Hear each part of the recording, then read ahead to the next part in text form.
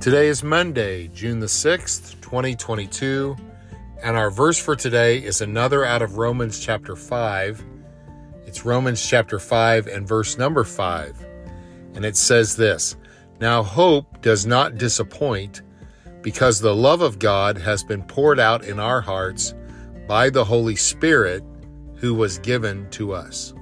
So last week we looked at the first 4 verses of Romans 5, and we talked about how that they are really showing us what are the benefits of being justified by faith. What are the benefits of being in the family of God? And we looked at 4 things in particular that are mentioned in those first 4 verses. We ended Friday with the fact that the benefit of being justified by faith is that God doesn't waste any trials or tribulations in your life, but he rather uses those to grow your faith. And it has this process that you have trials and tribulations, and those produce perseverance.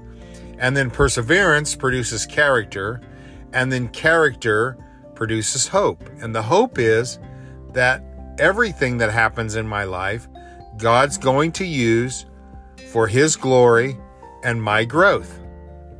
And it says in verse 5, our text today, "Now hope does not disappoint." There's a lot of things in life that we put our hope in that ultimately lead to our disappointment. We have this experience and we think it's going to be like nothing we've ever dealt with or experienced before, and we have the event happen and we're kind of disappointed with it. We got our hopes up and our hopes were dashed. You can never have your hopes disappointed when it comes to God, because you'll never have anybody that'll love you like God loves you. And the Holy Spirit is going to consistently remind you and remind me that I am loved by God and that I can put my hope in God, that he's at work in my life, that he is not clueless to what I'm going through, even if it looks really bad and bleak, that he's got a bigger picture in mind.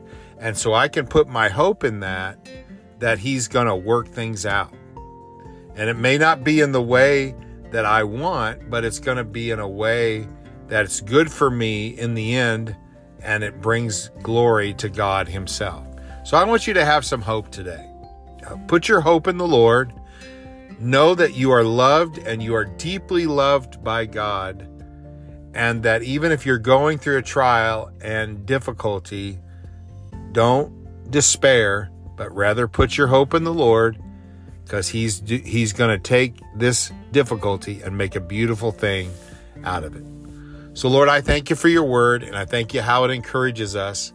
I pray for those who are going through tribulations right now, that they would not lose hope, that they would believe that you love them deeply, and they're ultimately, at the end of the day, not going to be disappointed in what you did in their life. We pray that you'd give them perspective and hope today. Give all of us that, we pray. In Jesus' name, amen. Hey, have a great Monday, everybody. I will talk to you tomorrow.